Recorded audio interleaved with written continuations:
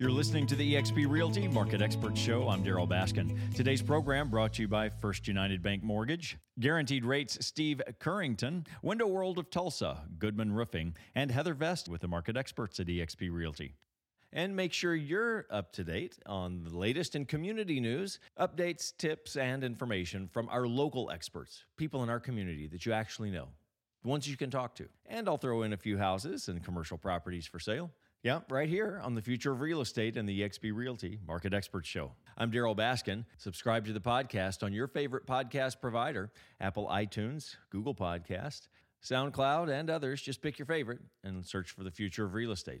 Or go directly to darrylbaskin.com, DARRYLBASKIN.com. What a great week it's been for housing supply. We've only sold, I'll say, 20 houses more than what we've listed.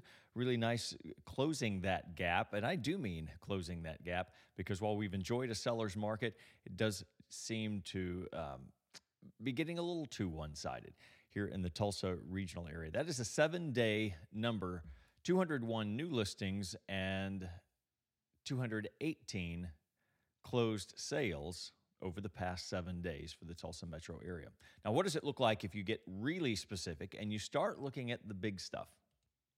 Well, houses over $1 million, currently active, there are a total of 146 in the Tulsa MLS system. So that's the Tulsa metro area.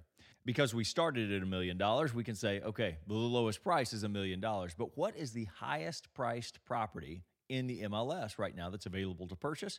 $7,900,000.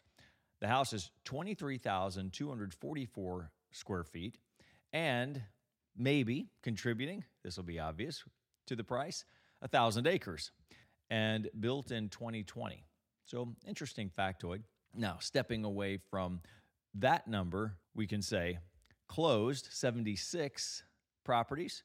The highest property registered closed over the past 180 days. Sold and closed at $4,725,000 and had been on the market 735 days. To drill down just a little further and see what this looks like in your neighborhood, well, Bixby Schools currently has 16 properties over $1 million.